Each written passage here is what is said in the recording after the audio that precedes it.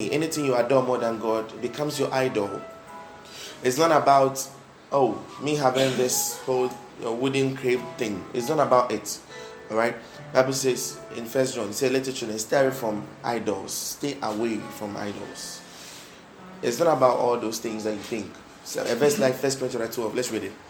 We'll come back here. 1 Corinthians chapter 12. 1 Corinthians chapter 12. Verse 1. He says, "Now concerning spiritual gifts, brethren, I will not have you ignorant." Verse 2. "Ye know that ye were Gentiles." Then it says, "You were carried away." He says, "unto these damned idols." He says, "even as you were led." So he's saying that Gentiles seem to be having something in their life that leads them, a certain type of interest that is, they pursue, an interest they are so much into, and that is affecting a lot of things. It makes them not to be for the Lord. Your idol can be education. Your idol can be your parents. Your idol can be anything in this world. Somebody or something you adore more than God becomes your idol. He says you were carried away by these ones. But the scripture is telling us that if you people want to serve the altar of God, then you have to overthrow everything in your life. That is so much. Maybe taking your time, taking everything of yours, just to be with the Lord. So much into our relationship with the Lord and what He has asked us to do, which pertains to our altar.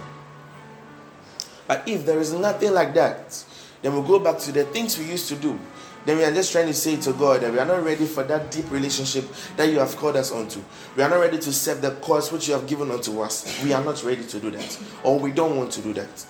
So forget about the whole old system thing, or the whole traditional stuff about this matter of idols. No, in the New Testament, it does not say that you have something, craved or something. No, it's not about that.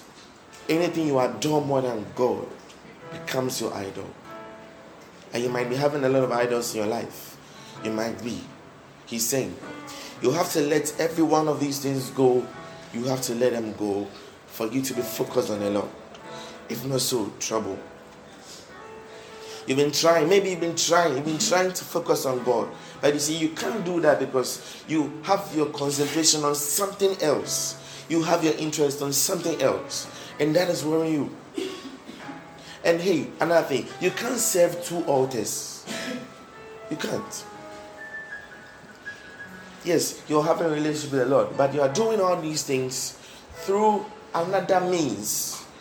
That is outside here. That is what I've always been saying. That when I was teaching about the altar call, you have to have an altar you serve. If it's not here, find somewhere else you serve. If it is here, be here to serve. That is all we are saying. If not here,